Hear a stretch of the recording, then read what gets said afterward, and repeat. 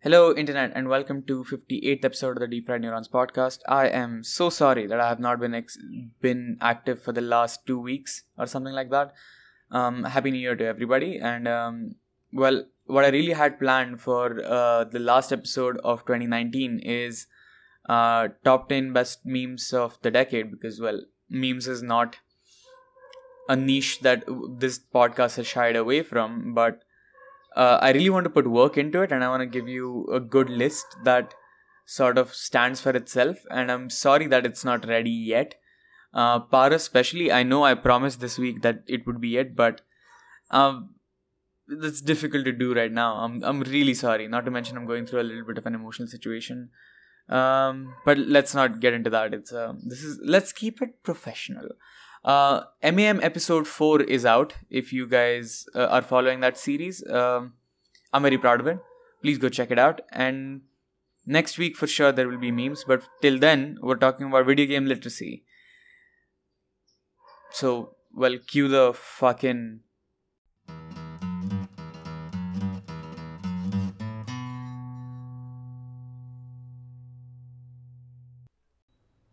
Hello, kids. And, it's your boy. I'm pretty sure people have unsubscribed by now. Yeah, boy. That was quick. Yeah. Today we're talking about video game literacy, and I have with me Madhvi and Machi. I call him Machi because he insists that his name. I don't know what his real name is. And, we'll do a round of introductions. You already know who I am. If you don't, then, why are you on my channel? Actually, please don't leave. I know you could be new.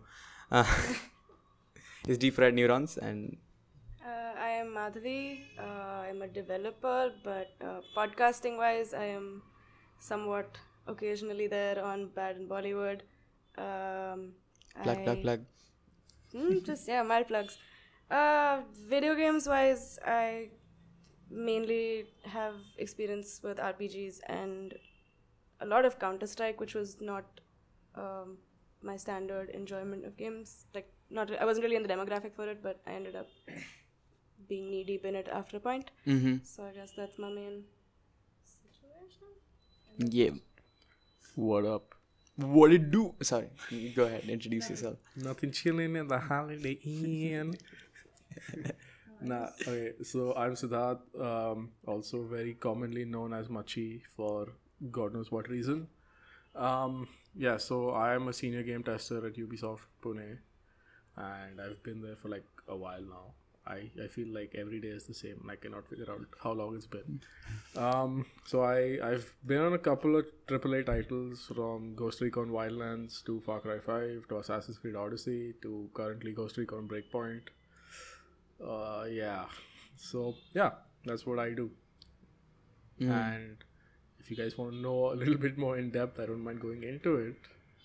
I mean, right off the bat, I guess. Go ahead. So, technically, right now, I'm one of the core members of the balancing team in Ubisoft, where we balancing and game break. So, basically, our job is to make sure, the game doesn't break, and we need to make sure we break it from our sides ourselves. So that involves stuff like going through games like Odyssey and looking for stuff that is overpowered, looking for stuff that's underpowered, make sure things are pretty level overall, there aren't too many exploits, and if there are, we can isolate them beforehand and make sure they're not super major and that kind of stuff. So yeah, that's what I do. No, okay. Yeah. Cool. So that's who we have for this topic, and I guess you guys know, you've read the title, you're not idiots. But we're talking about video game literacy today. So I'll tell you what you can Google when you put in video game literacy. It's basically the fact that how you get used to driving, you get used to video games. There is a certain amount of inherent knowledge when it comes to playing a video game in context of a title, which makes it easier for you or makes you accustomed to gaming.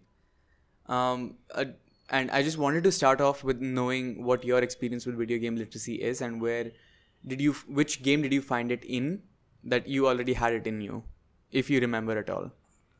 Oh man, that's kind of tough because I kind of grew up with this.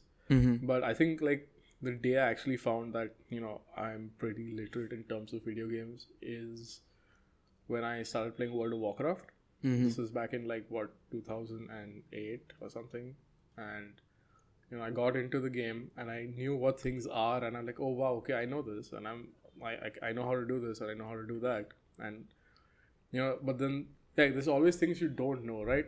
And I picked it up pretty quick. And, once I was 6-7 months into the game, I actually felt like, oh yeah, man, I know these things. I know RPG elements in games. Mm-hmm. And I mean, all of that was kind of trumped after I joined Ubisoft because there are people who know 10 times more things than I do. Mm-hmm.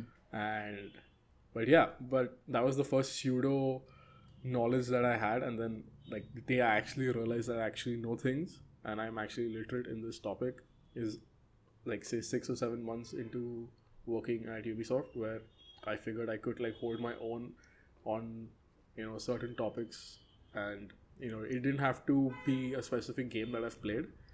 It was just if there was a topic going on about, say, Counter-Strike. I don't play Counter-Strike that much, but I was still knowledgeable enough to partake in the conversation. And I think that is the day where I actually figured out, okay, yeah, this is good. I'm not stupid. Yeah. Madhi? So, I guess I did start gaming very late. It was maybe 2016 or actually no, I think 2014. Mm-hmm. I had started with just Knights of the Old Republic and Mass Effect, which were great, but I was also terrible at them. And then I think since I started late, it's easier for me to think about the concept of literacy, because just getting used to a 3D space is a bit unusual as soon as you start out. Getting used to controls when you're not at all. That kind of a thing. I don't know if I could feel the curve of me getting used to just seeing a health bar in a game and realizing I didn't have to think about how that worked. But I still didn't really have much experience with shooters and stuff. But as soon as I got into Counter-Strike, I felt like I put a huge amount of dedicated learning curve-isms in that. And yeah, when I started out, I was really fumbling because I was barely able to point the gun at stuff, and I was being very dragging down for the team. Mm-hmm. But eventually, I don't know, I feel like that was my whole curve of video games that happened within Counter-Strike, and after that, it was just, I don't know, I feel like the parallels to reading a book is also interesting. I'd done a little bit of just glancing through Google before this. Mm-hmm. I found an interesting point about how just there's a lot of parallels between literacy and the first thing that comes to mind is language. Mm-hmm. So literacy and language versus how do you determine if somebody's literate? It's whether they would get through a book, whether the book is easy to read or it's complicated in its language or complicated in its meaning. And another thing is just this concept of is it a book? If you put it down halfway, have you really experienced the book? And that parallel with the video game. Can you say you've experienced a Bioshock if you've stopped it at first battle kind of thing? So yeah, just lots of random thoughts in my head about video literacy at this point. That actually helped because that helps me get into the next question that I had for both of you, is that, for example, video game literacy for every game isn't the same. Of course, you have a certain amount of idea about controls, but we recently did a Doom series on my channel. Plug, go check it out. So we realized that playing Doom especially was not easy for everybody. I had a lot of fun because, I've completed the game. But Karan had immense amounts of trouble getting used to the fact that it was an FPS.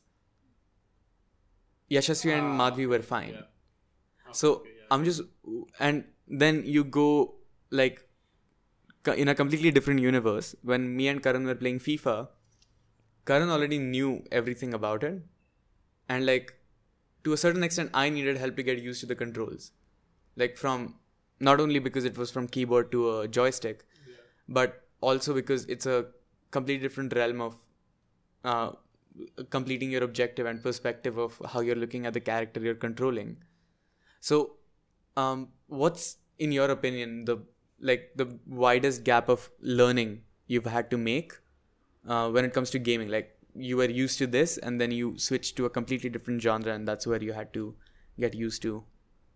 For me, actually, it was, again, like, this is like pretty much expected, but like I said, the first game I worked on was Ghost Recon Wildlands, and it's a third-person co-op shooter, and I had never played a third-person co-op shooter before this, like properly, with an entire open world and any of that stuff. And I was so bad at it, like, I just couldn't, because I came from playing games like World of Warcraft and that kind of stuff, and yeah, so then I think that was a big learning curve for me to figure out, how to actually aim. And then I think what made it a bigger deal is because I was testing primarily on PS4, so I had to learn how to use an entire new controller, which I had never done before, because I never owned a PS4, because I've always been PC master base.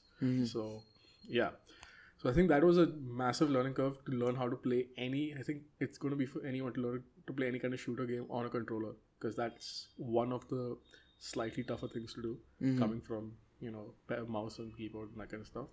And I think after that is when I picked up Overwatch, because I am not an FPS player. Like I said, I don't play shooters in general. Like the last shooter I played before Ghost Recon was Mass Effect, which is one of my favorite RPG games of all time. And yeah, it took me a while, because like I had to learn I had to first find my comfort zone with sensitivity and DPI, and I had to do research and figure out what I'm comfortable with, and then practice that and get better at that. And then I'm still not that good at it. That's why I mainly play like characters that don't require that much aim. So yeah, because like I mean I'm a Doomfist main. A lot of people are not like that. He's not a broken character as much as people say. But yeah, so I think for me that was and still is my biggest learning curve till date. I'm still honing my skills with shooters and FPSs in general, and yeah, it's an ongoing process. So I think my most recent experience was also with switching from keyboard mouse to controller. My office buddies got me Assassin's Creed, and basically held a gun to my head and asked me to play it. So I was kind of opposed to Assassin's Creed, but I had fun. Although Assassin's Creed 2 is heavily broken. I'm so sorry. It was fun though. I did not expect it. Ubisoft game here? Never. How could I? Although Rainbow Six Siege, please fix. Devs. Thanks. Cannot open. That's not my project. Okay. No, seriously though, our success, if you can hear us. Yeah, can you hear me? Someone listening. Okay, but what was I saying? Yeah, from Assassin's Creed, I tried keyboard mouse, and I think that particular game is just not optimized for keyboard and mouse. But I really slaved to try and get there. But eventually somebody let me borrow their controller, and that was a gigantic learning curve, because the previous experience I'd had was Street Fighter, where it was just button mash to win. So there was I literally tried to learn the mechanics, and the more I learned, the worse I got at it. But yeah, so switching console is a whole other part of the brain, I feel. I just had to start thinking differently. Some things were a lot easier. Some things, in a keyboard mouse, the precision is a lot. Most recently Jedi Fallen Order, I was using a keyboard until it was absolutely unplayable, and then I switched to a console. And the things that I found easy with the keyboard mouse were suddenly I was falling all the time, but I was less scared of jumping. I don't know. There was just some. It really made me think for a while about what aspects were easy and weren't, but yeah. And I mean, I want to make a sudden switch now. Is there anything else you guys want to add? No, I just wanted to add that Jedi Fallen Order, the combat on keyboard mouse is much easier, but doing parkour on a keyboard that probably is not a good high-end keyboard. It's just not easy, because sometimes that space button is just not going to register, so it's pretty bad. But yeah, I think overall it's a very valid point. Switching to a controller or up and down from keyboard to controller is a big deal. It takes especially some time. Halfway through a game. Exactly, yeah. Especially halfway through a game. But it's something I urge everyone to do in their free time. it's practice, man. You get used to using both of them. Yeah. Also, like there's an element of challenging yourself. At least if you enjoy a game, if you really enjoy a game. I guess. But I mean, like I said, if I want to challenge myself, I wouldn't use a controller. Mhm. But I guess it depends on the game, honestly. I'm not going to play Need for Speed with a keyboard, so I'm not going to play like... Counter-Strike controller. Yeah. No, I mean, I say that because you could make really good content. I think I showed Madhvi that video. There's this dude. I forget his channel's name. Oh, Shadi Steam? No. No, not Shadi. Yeah. Is this a controller? I think that's what it's called. The guy who makes controllers out of random things. Yeah. Yeah. I think that's an interesting way to look at gaming because I think he played Doom 2, like the first level on Doom 2, and well, he used a toy trumpet, Oh, damn. so he was dooting while he was dooming. Is this the same guy who finished Dark Souls on a Guitar Hero. I think it might be the same person. Yeah, is it? Because like maybe I'm getting confused between this guy and there's another guy who makes his own controllers. So basically, It's the other guy. okay, so there's this one guy who made a controller for Lucio from Overwatch, which was basically a glove that switches music based on Lucio's hand signs, which is pretty sick. It's so cool. So yeah, if it's that guy, man, that guy's sick. I mean, like I can't begin to imagine where you start with that. So. Well, I mean, I'm glad that we mentioned Dark Souls, even in passing and on a completely different tangent. But It's not a genre. It's not not a genre. it's not a genre. Just a shout out. It's not a genre. Everything is not Souls-like because it's slightly difficult. Why do you gotta call out people like that? Why do you gotta start Facts. Well, I mean, I mentioned Souls because it's a group of people who like largely use this concept in particular as a defense for the way they make their games. Now, I'm not complaining. I love Dark Souls, even though it's difficult and it makes me want to kill myself. But the reason I bring it up is because really steep, like on a learning curve, if there is too much positive punishment to your player. Yeah, there is. I mean, positive is a positive way to put it, but No, positive punishment as well. yeah, I know. Like I said, positive. Like it depends on your mindset. I mean, definitely not positive of the first 10 times I got kicked off a cliff.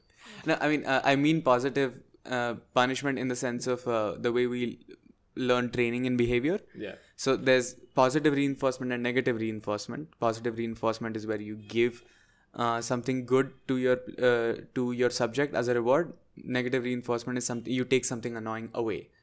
Positive punishment is giving something that's annoying, and negative punishment is taking away something that's good. So that's just in case like somebody doesn't know that. Would you define being kicked off a cliff because I didn't look around the corner with my camera positive or negative punishment? No, I think that I call that just being a dick. Fuck you From Software. No, I'm a big fan. Yeah, same, man. Please put Sekiro on more discount, please. I'm still waiting to buy it. It's a little bit too expensive right now.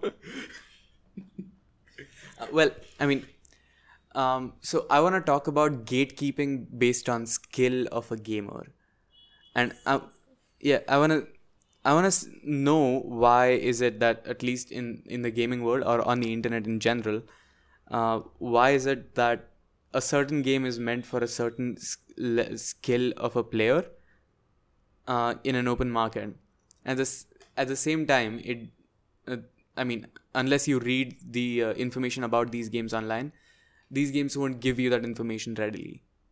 Yeah. Right?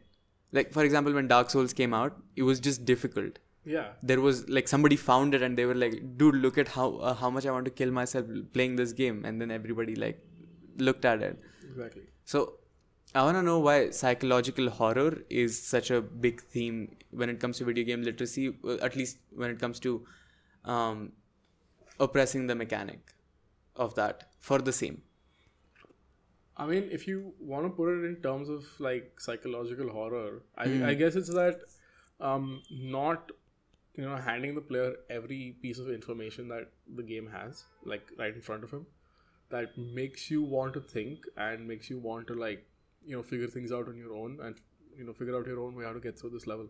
And I think that's a trend that's happening a lot. And with games, I think you'll see that in Assassin's Creed Odyssey. There are 2 modes right now, exploration and this thing, where it just gives you some clues and you need to figure out your location and that kind of stuff. But I wouldn't consider it gatekeeping as such, because like it's not discouraging bad players. I mean, there's no such thing as a bad player. It's not discouraging new players. It's about the mindset a player is going to that game with. Like if you're going into that game with the mindset that everything's going to be handed to me on a platter, they're going to tell me where to go from A to B in every second, then yeah, that game's not for you. I mean, that doesn't mean you're a bad player because the game is not for you. It just means that it's just not your kind of game. And Dark Souls is catered to the kind of people who really want to figure out, like Dark Souls and any other game that just doesn't hold your hand. I think the other one coming to my head right now is an indie game called The Vanishing of Ethan Carter. So it doesn't tell you what to do. It just drops you into the world. You need to figure out everything on your own.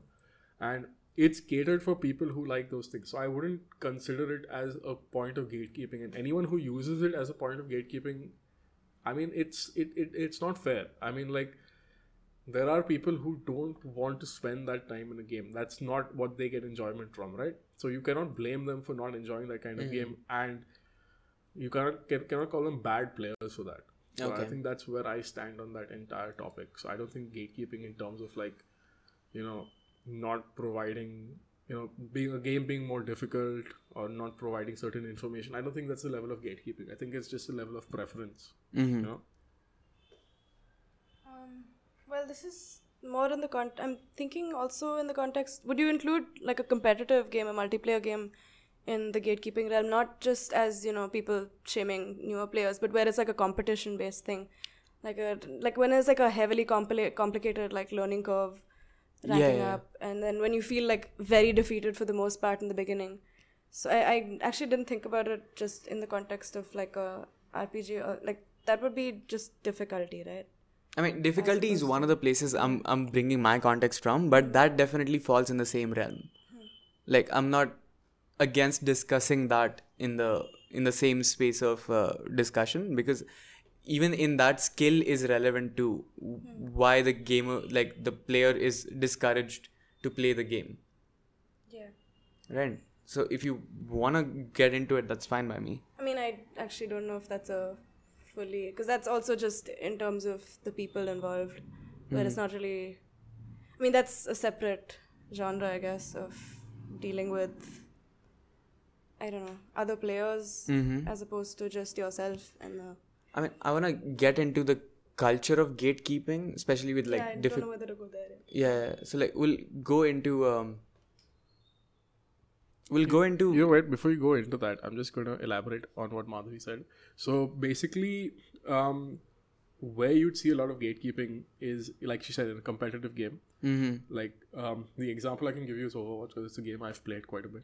And if you go through requests for balance changes and that kind of stuff, there's a lot of gatekeeping going on there, where somebody is like, oh, you're so and so rank, you don't get an opinion in this. You don't get an opinion on how to balance a hero, because like, just because you cannot deal with it at your rank.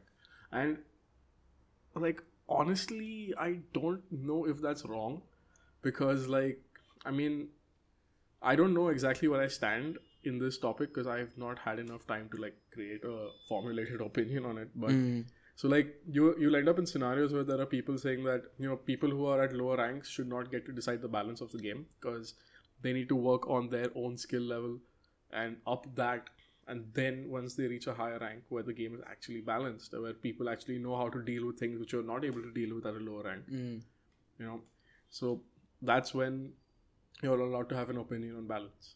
And I can see how that makes sense, but I can also see how that does not make sense. It's like a double-edged sword right there. So basically, you're right. Like, okay, if at the professional level of that game, if a hero or a character is not problematic, okay, and maybe it's even the opposite of problematic. Maybe it's like really weak. You never know, and that happens quite often in a game like Overwatch.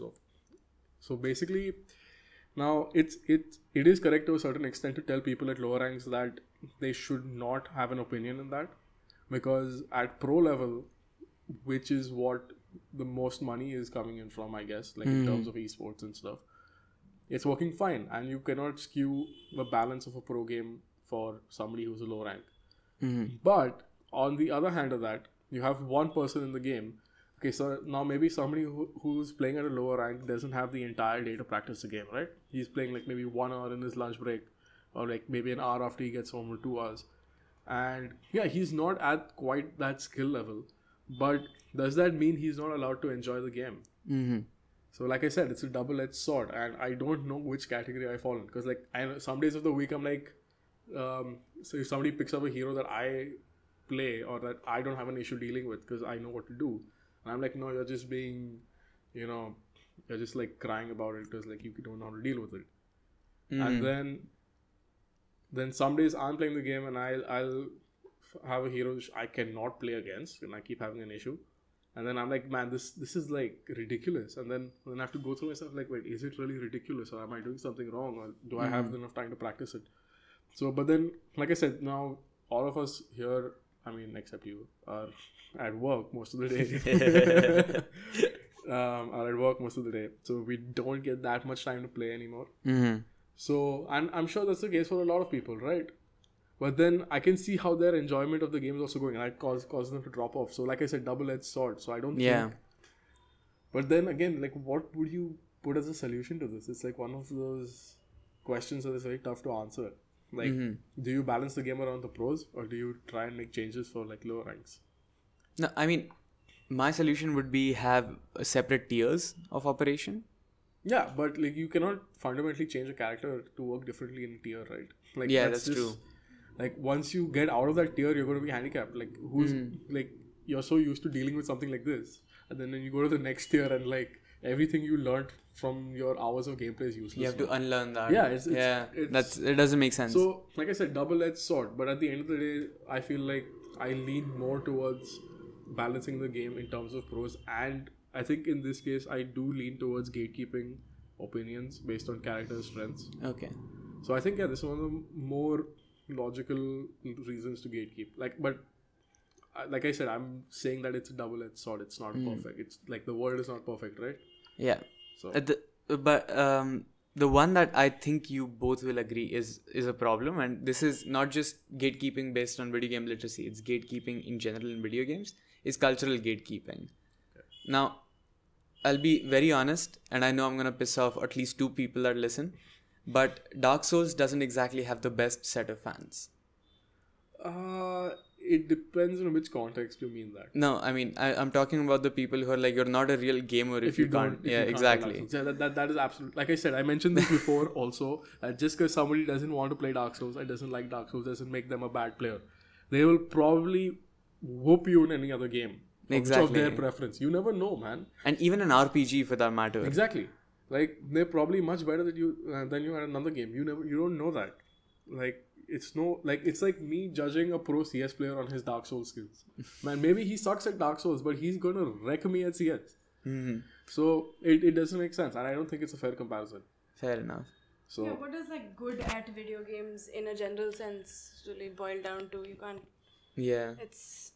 I mean, implicitly you just cannot compare Dark Souls and CS. But also on the subject of like technical gatekeeping, one more thing was like CS I feel has, I don't know enough other shooters to really compare it to, but Counter-Strike has just a horrifying implicit like first step that you have to make to like enjoy it further, because there's only so much you can play until you have to like get into like aiming maps and like practicing and like doing 30 kills in a deathmatch before you do your competitive match, and then you're like on these forums which are telling you to do like 5 push-ups before every game, and like it gets batshit very quick, and it's very difficult, because when I want to get a friend into Counter-Strike, I don't know what to tell them. So wait, you're saying running around in deathmatch with the P90 is not the way to play the game? It absolutely is, and you can I will die on that hill, but also oh god, deathmatch on CSGO chat will wreck you for that.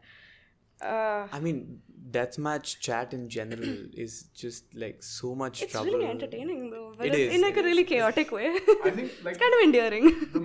The most fun I've had in CS, I barely play. Like I've got less than 100 hours in the game. Is when I'm playing deathmatch and randomly I get Russian players in the game and they enter voice chat. Like, what are you doing? Why are you using P90? Fucking P90, suka. Why Rush B? Why Yuvraj B is so good. Every time noob kick. God. Yeah, I had someone I used to play with who tried to just pretend not to know me and say like, kick my name at the time was Shrimp Pimp, but kick Shrimp Pimp P90 Noobra. I got kicked. It still haunts me to this day. But Can we just like for the moment address that your name was Shrimp Pimp it was also P90. Girl Fairy, which I'm more proud of, and I would really like to talk about that. I did steal it from somewhere, but I don't get to like show this off enough. You should definitely. That's What was like after every kill did you say, and that's your trip to Flavortown? I'm afraid no one would get that, but My old CS name used to be Sardi_Khansi. For people who listen to the podcast regularly, go back to episode 45. The Sardi_Khasi is in this room now. Why was I in this? What? Yashasvi mentioned your name for some reason. Yeah, okay. He was like there was yellow fang and Black Death, and then there was Sardi_Khasi. I've gone through a couple. I went through Sardi_Khasi, then I had a couple in the middle which I don't remember. And then once I shifted to Steam, and actually once I shifted to like GG client and started playing Dota, it was Snap. And then it became Snapman LOL, not Snapman Lil. And some of my accounts have Horror Buntai. So yeah, those are a couple of names I go by. And my so I do create a lot of test accounts at work, and they're all called Googleish. Like they start from Googleish 1, and now we're at like I don't know what number anymore. But yeah, I don't know where the joke started, but yeah, everyone calls me Googleish at work. Yeah. I have a friend who had like a Steam name that I still think about, which was I mean, you have to like visualize it, like the number 8 HZ and then WANIP. So it looks like something technical that you're trying to like pass, but it's just it hurts when IP. Oh. It's just so good. I'm so fond of him. I hope he's doing great. That's brilliant though. Yeah. I think my first gaming name was chocolate flavored ass cream. Damn. We're going straight 8th standard on this. It was in 8th grade. See, I know. Yeah, I had my fair share of weird names in the 8th grade, which I don't remember anymore. Then I was Christian Salad. Okay. And now I'm Hindu Hummus. So, yeah. I think you should like take on Kinky Kakdi. Absolutely. Yeah. Oh, by the way, I was going to save it for later, but you know what? Why not? I make promises I don't keep in my podcasts all the time. Yeah, so I think that should be your next one. Oh, we're very serious about creating a gaming channel by the name Kinky Kakdi. I think it's a good idea. Like, I'll come and feature on some episodes as like, What are the veggies? Yeah. No, Mutton Murtuza. Chicken Kumar. Chicken Kumar. Fish Falguni. I can keep going, man. I'm not stopping you. Prawns Prashant. What is wrong with So yeah, like that can be one of my names. Yeah, so like yeah, okay. So I'll feature as a different name each time. Yeah. And I'll do like a voice and all that. Cool. अपना भाई आ गया mutton Murtuza इधर क्या बोल रहा public. No, I'll be the noob who everyone defeats. Because mostly the reason I want to do party games is because they require the least amount of. Oh, dude, party games, man! I own a lot of them. I keep buying the packs on Steam, and they're sick. Which one? Jackbox? No. Wait. No, go for it. So Jackbox is nice, but I think the best one I've played till now is 8-Bit Fiesta. It's an entire 8-bit game, drinking game, and it keeps cycling through these different kinds of levels, and it is so good, dude. I mean, I yet to play it at a party because like it's hard to carry a PC around to a party, right? But yeah, sick game, man. I think it's like really YouTube worthy, especially with the kind of shenanigans that go on with it. Okay. Yeah, and also Mario Party. Of course. Cool. I mean, I was also thinking FIFA and Mortal Kombat. Oh, Mortal Kombat's always good. FIFA, I don't really recommend as a party game, man. I don't know why. I feel like it could be entertaining to watch on a YouTube video. I feel like FIFA is just like a game of quiet contemplation with like the random like Meditative. and then like go back to like quiet contemplation. You- Oh, you haven't heard Kinky Kakadi over here play? It's great. It's an experience.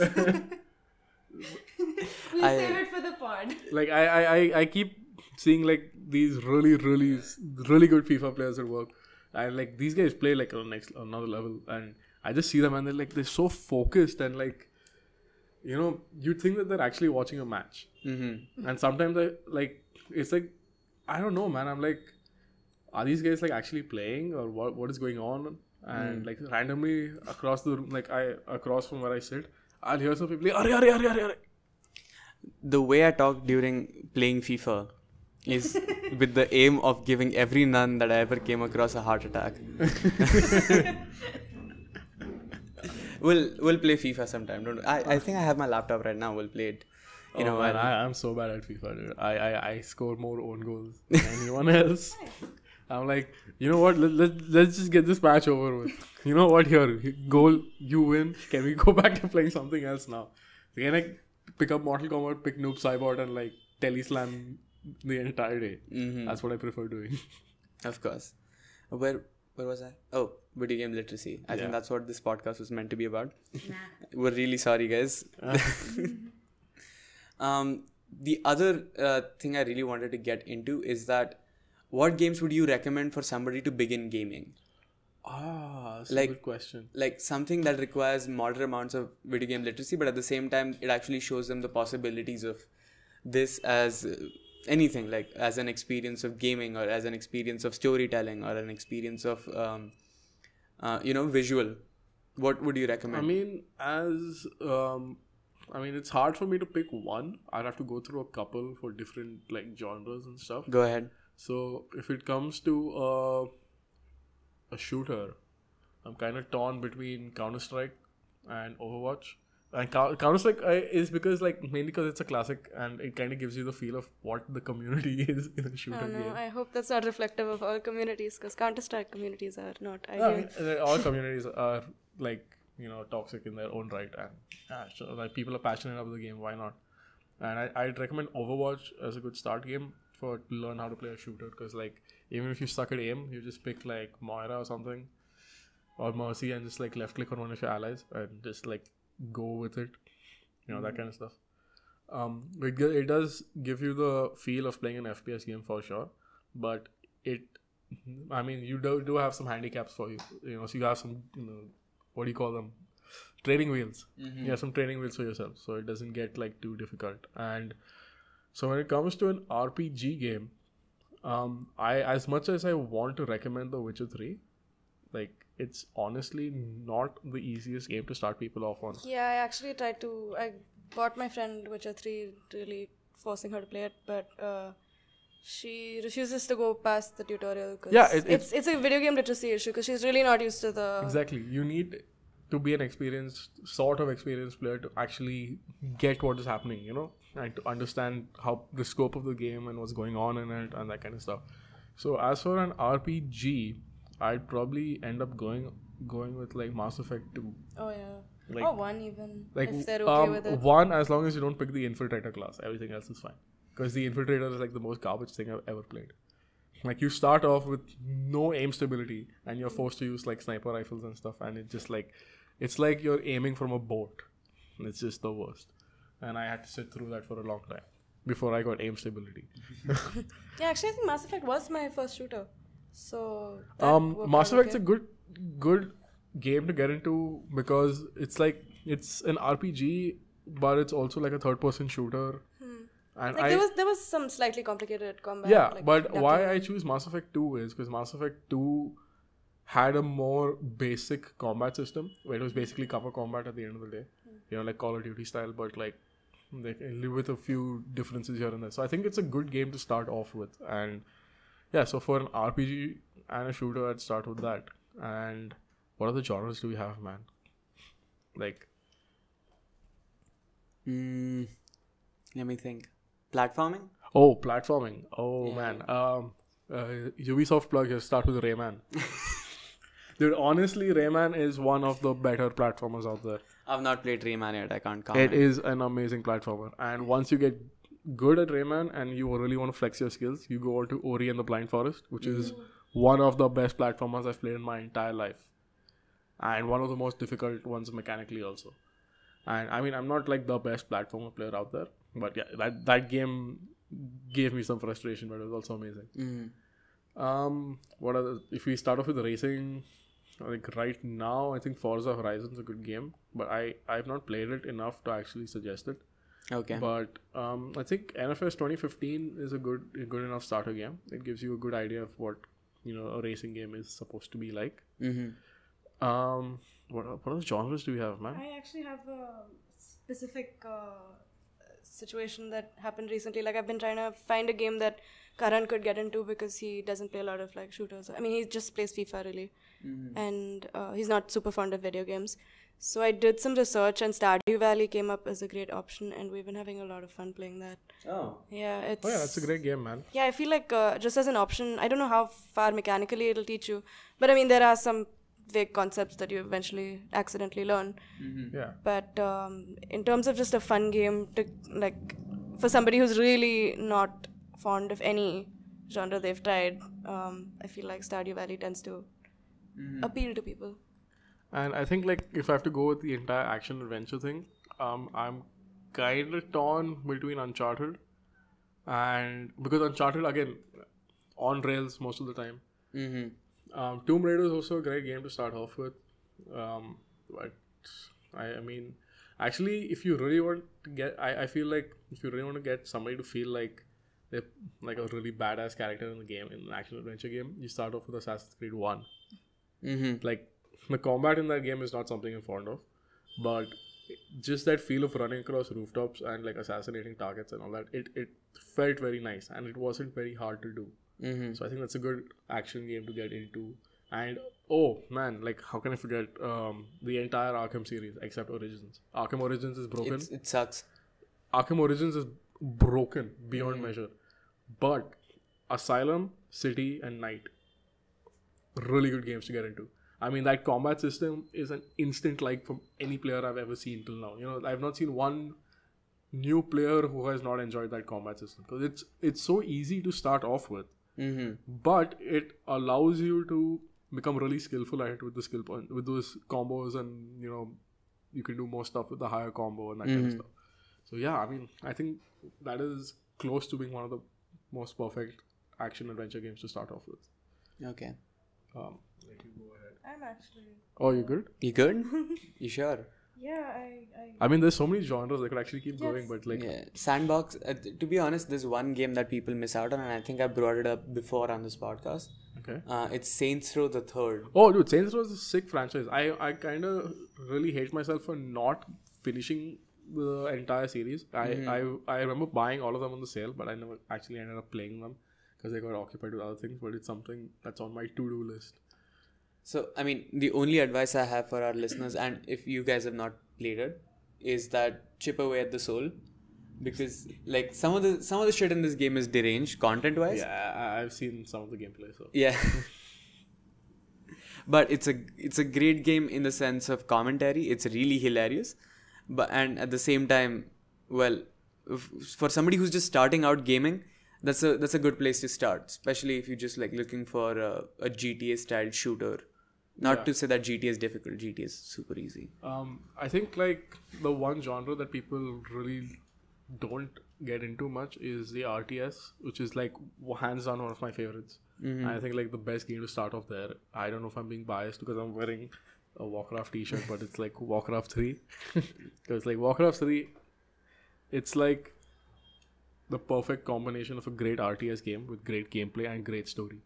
The campaign is just, it's still one of the best campaigns out there. I've played a lot of games, and Warcraft series still is in my memory. I don't know, maybe it's nostalgia or what, but yeah, Warcraft 3 for RTS. And if you want something a little bit like, I mean, not that intense story wise, then Age of Mythology, which is another one of my favorite games ever. So yeah.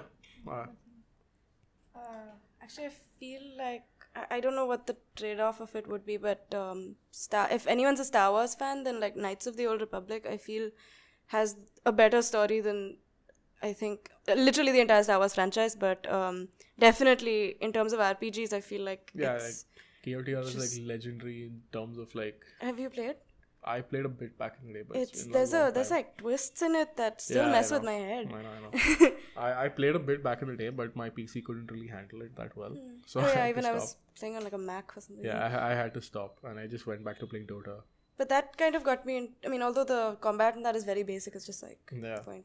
I don't know what the technical term is. But I don't know, it completely plunged me into RPGs like right off. Like I had like a thirst for RPGs after I played that. Like RPGs are my favorite genre, but I'm gonna go on a little bit of a rant here. Like RPGs are my favorite genre, but it's just like pizza is one of my favorite foods. But I don't want my daberi to taste like pizza. I think that's a good enough analogy saying that I don't want RPG in every single game I play. Yeah, so end rant. Is this a diss at God of War? Or see, like I said, God of War, amazing game. I actually bought a PS4 to play it, and the thing I hated the most about the game was the entire grind in Muspelheim, and which is the other one? I forgot the name. The misty place with the triangle level, procedurally generated level. I forgot the name. I don't remember. Niflheim. Niflheim. Okay. Muspelheim and Niflheim, just to get the best armor set in the game. That was just painful. That was unnecessary. I mean, it was unnecessary, grindy, and it was padded game hours, and I really don't like that. I mean, I'm a huge fan of the God of War franchise in general. It was one of the first games I played on the PlayStation 2, and the way you acquired new stuff in the original God of War games was so much better. So much better. Where like through story progression, you'd probably find a new weapon, and you learn how to use it in combat. And I don't know, man. This just getting like pieces of gear that had stats just felt really weird. And I mean, I really do not like that system, leaking into games that don't really need it. And it is kind of becoming a trend nowadays. I mean, like with games, like I mean the looter shooter genre is becoming a thing nowadays. But then I feel like every shooter wants to be a looter shooter. And I think every game is getting RPG elements. And like I said, like everything doesn't have to be an RPG. You can always stick to. I think that's why I enjoyed Jedi Fallen Order so much, is because I did not have to grind for gear. I did not. I just could, play the level I'm in and not feel like, okay, I need to do this 100 more times so that I can have the best gear ever. So I think that's a pretty important point. I actually really enjoy grind, which has not helped me in a lot of things. Like I do enjoy grind. Like I said, I'm a World of Warcraft player. I have been for like almost a decade now. So I do enjoy grinding, but not in every game I play. And like I said, there are some games where it's really unnecessary. Like I felt God of War was really unnecessary, and it was basically padded game time. That I don't consider that game time legit gameplay. It was just me like zoning out and killing stuff. Dissociating. Yeah, I was not invested in the game while I was doing that. I feel like this habit started with like original Pokemon games where it's just like a compulsive thing where I have to like go to every single corner of the room, check every box. But yeah, it works in a game like Pokemon. It works in a game like World of Warcraft because they're designed around that. But then if you half-ass it in a game, and you can clearly tell that it wasn't their focus. That's why it has been so like shoehorned in as such. And it shows that the game has not been designed around this, and that design focus is clearly somewhere else, but they've just put it in for players to have something to do. And I really don't like that because you don't always have to have that. Okay, next question, and this is you can pass on this as well if you want. For somebody who's a pretty experienced player, what is a game you recommend that is difficult or requires a certain amount of how banging is a difficulty wall. Like if there is a game at all that you guys There wanna- are so many, man. yeah, Like, I mean, I'm gonna go completely mainstream and like public knowledge and go say Cuphead. oh, Cuphead, dude, I have it on my Switch, and me and Yashasvi were playing it the other day, and dude, we could not get past the first level together. I mean, it's a combination of the Switch controls, obviously. With, I mean, it's hard getting used to the half controller thingy, but yeah, the game is overall really tough. I mean, I've played it with another friend, and we did get past some levels, but you genuinely need to struggle. Like, you need to like be on top of your game mechanically, man. Otherwise, it's just a no. And I'd also add like Dark Souls to that list, obviously, because it takes some perseverance, and any game around those lines, any game from Software, basically, you know, like it's not made to be an easy game. Then What multiplayer shooters would you think are? Because not any of them are like super. it depends. Like, if you want to play CS at a competitive level, I feel like or CS mechanically. I mean, yeah, the mechanically- premise is pretty.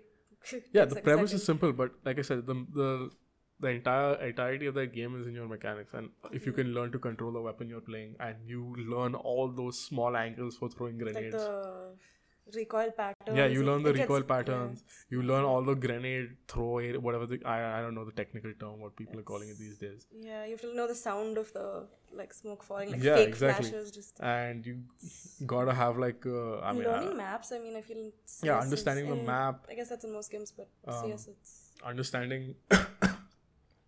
understanding like, you know, the economy of it, and how what like when to buy what weapon. And like and- leadership and yeah, rules and- it's a lot of things to take into account. And then in terms of mechanical skill, if we go into another genre like an RTS, I'd say StarCraft.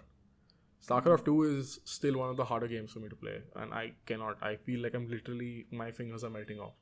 And my previous boss was a very good StarCraft player, and he used to sit next to me, and he had this clacky ass mechanical keyboard, and all I could hear was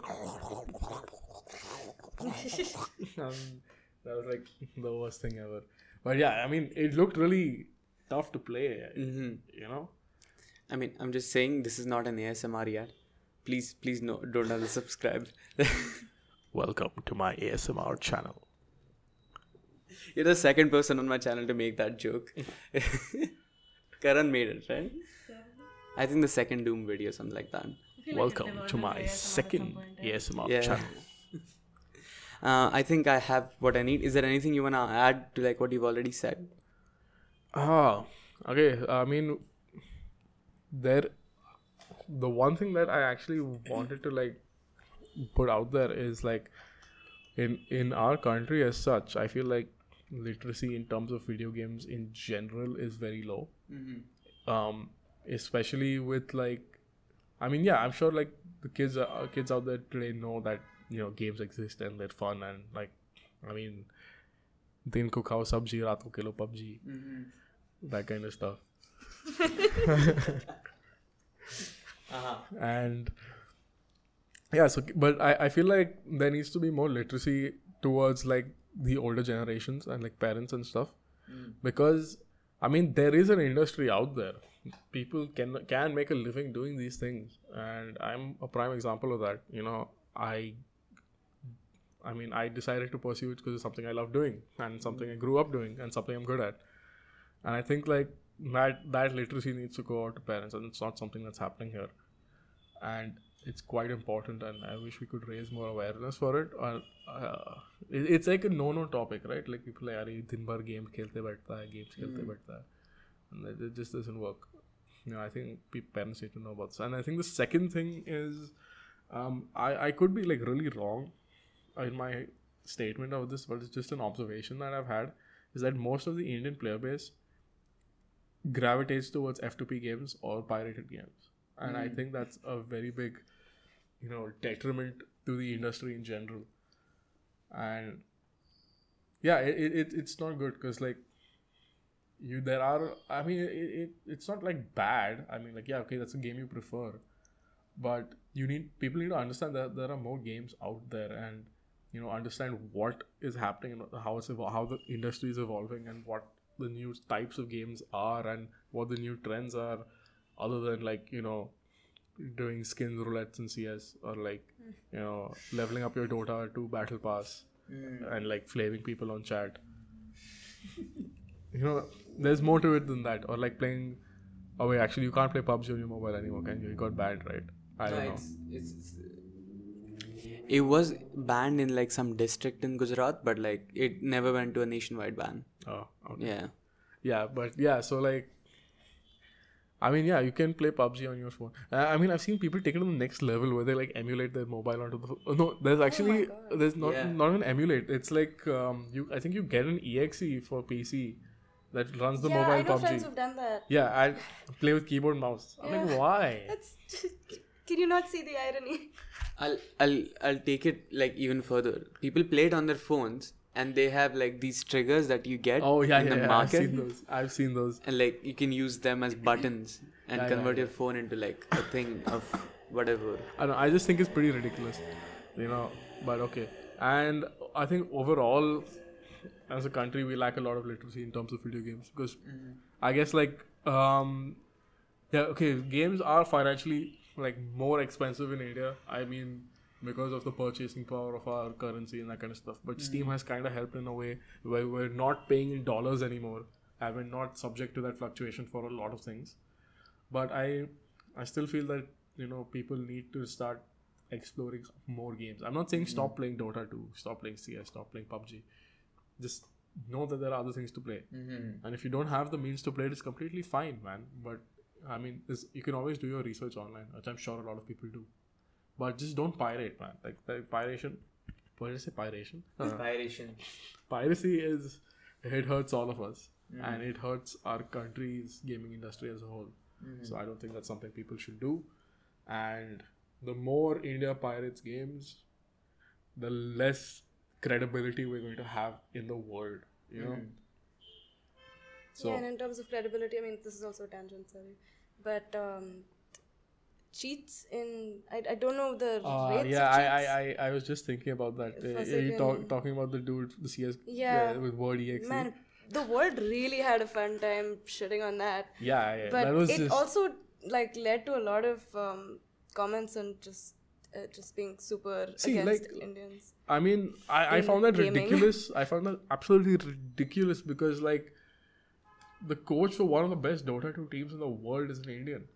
I mean, if anyone's a Dota fan here, like Balba is Indian, and Universe was Indian, and he literally won. I forgot which TI number it was, but he had the winning play of that thing. And the guy was an Indian guy, and I'm sure he had a good amount of support to get where he was. I don't know where he is now, but man, Universe, I'm a fan, man. That Echo Slam was sick.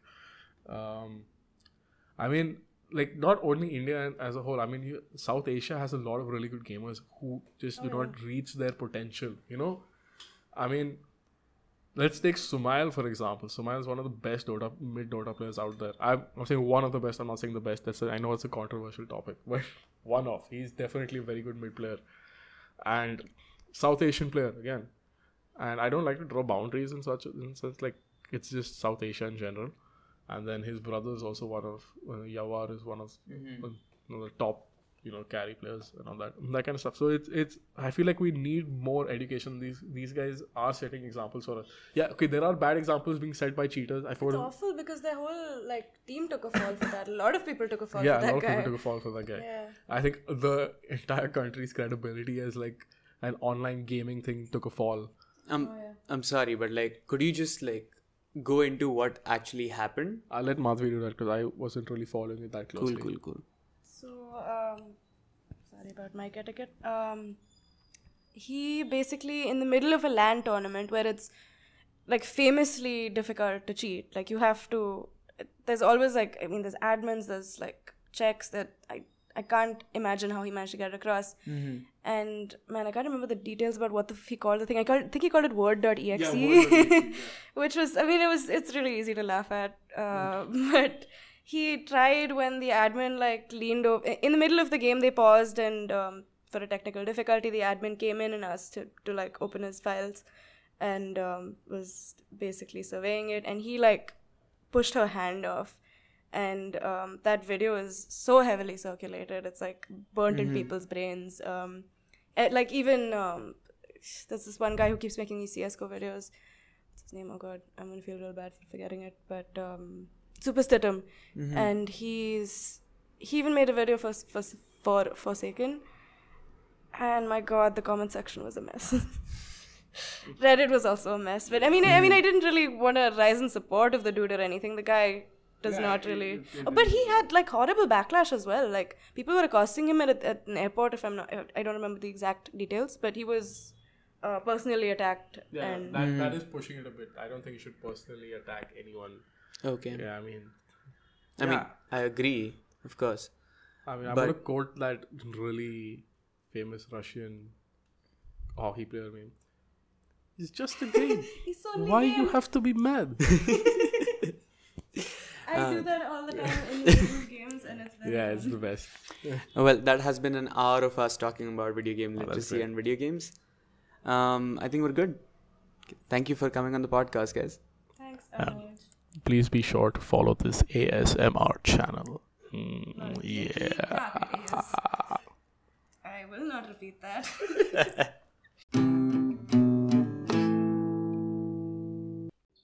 Alright, me lads, that's all for this week. Make sure you like, share, subscribe, follow us on whatever audio format you're listening to this on, and well, take care. Happy New Year, and well, wait for the meme episode, I guess. Bye.